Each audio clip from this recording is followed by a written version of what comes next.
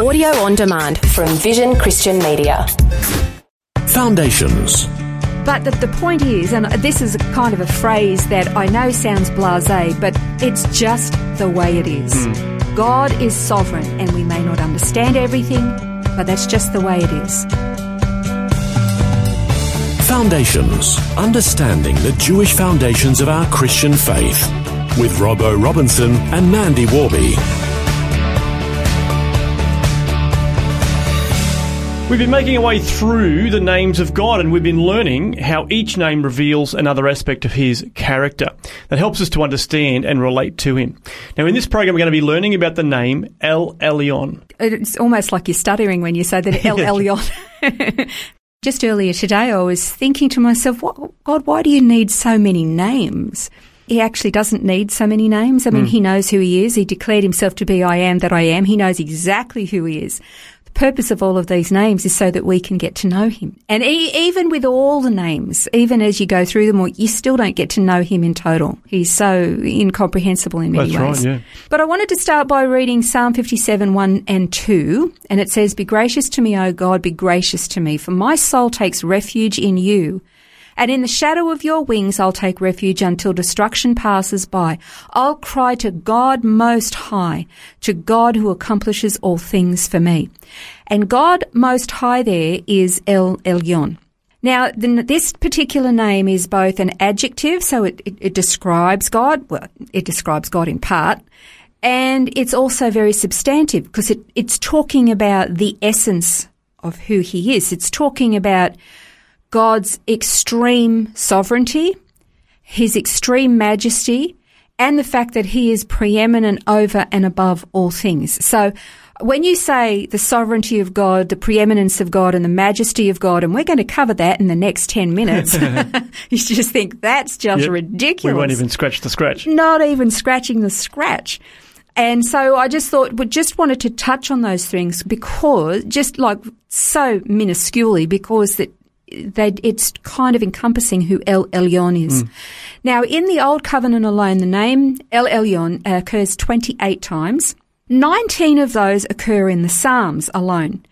So if you were to look at those three particular elements of Elyon, God Most High, sovereignty, majesty, and preeminence, we'll look at the word sovereignty. What does it mean if God is sovereign? Now, honestly, you could spend a month every day just going through the sovereignty of God. You'd still come away confused. Yeah. Because it basically means that it doesn't matter what happens, who it happens to, how it happens, when it happens, God has ordained it. Now, that if you can actually understand the sovereignty of God, it's because you're God. Yeah. You can't understand that because it leaves us baffled. Why does God allow certain things to happen, especially when those things appear to be bad or painful or destructive? At the end of the day, it doesn't matter why he does it. It's just that he does. And he does it for his purposes. Yeah, and it's almost a step of faith, isn't it? And I can see why 19 times it occurs in the Psalms, because you can imagine David, in all those different situations he found himself saying, God, I don't understand what's going on, why this is happening, but I put my faith in you as my sovereign God. Exactly. Where are you? You've forgotten about me. I'm trusting you here. Yeah, exactly. David understood the sovereignty of God, that in all things, even in the most painful things. I mean, we learn about trials and tribulations. Going through them, it's horrible. But you come out the other side and you kind of go, well, I see what God was doing now in hindsight. I didn't at the time. But the point is, and this is kind of a phrase that I know sounds blasé, but it's just the way it is. God is sovereign, and we may not understand everything, but that's just the way it is.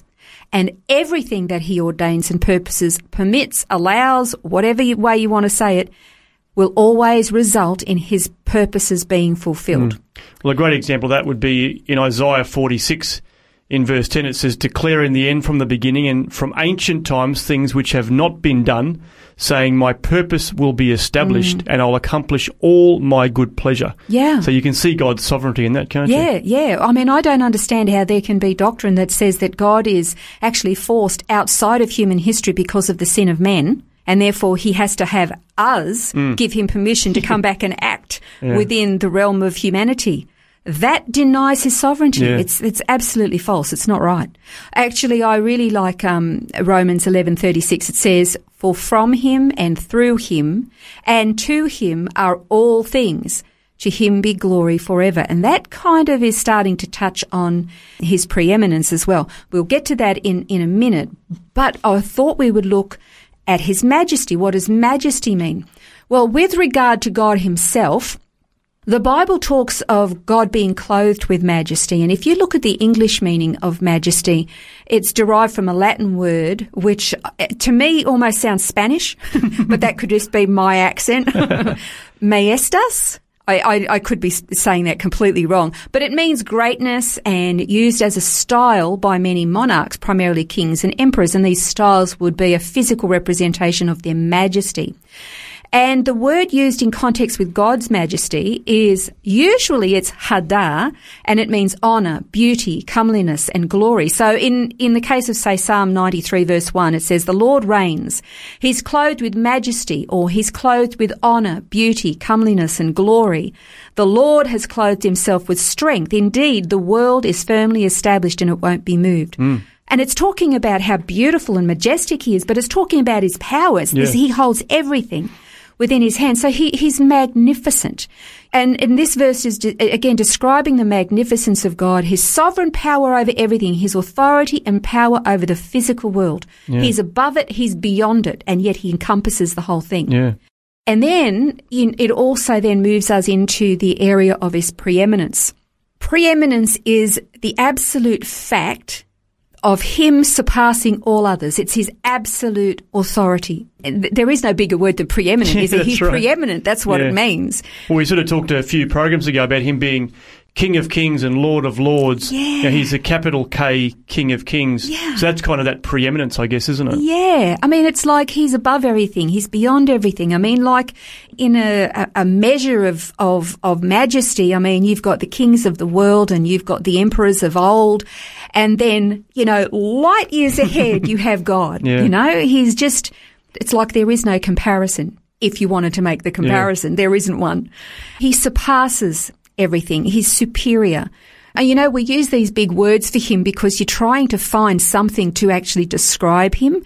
And we say things like, he is unpassable, he is insurmountable, he is unstoppable, he is unattainable, in the sense that he is just so big that even though we are learning to attain and understand elements of his nature and character, it's still nowhere near. So he's revealed so much to us already, and it's nothing compared to the whole of him. Yeah, that's right. And in creation, the scripture actually says that he is preeminent in all creation. He's preeminent in, not that he's a created being, but he was the creating factor. He was, I'm missing some words here, Robbo. I can't quite get them out. Another great example from the scripture is Isaiah 55. It says in verse 9, "For as the heavens are higher than the earth, so are my ways higher than your ways. My thoughts are higher than your thoughts." So once again, you're trying to wrap your head around it all, but just understand that he is just so much greater, so much more powerful. And that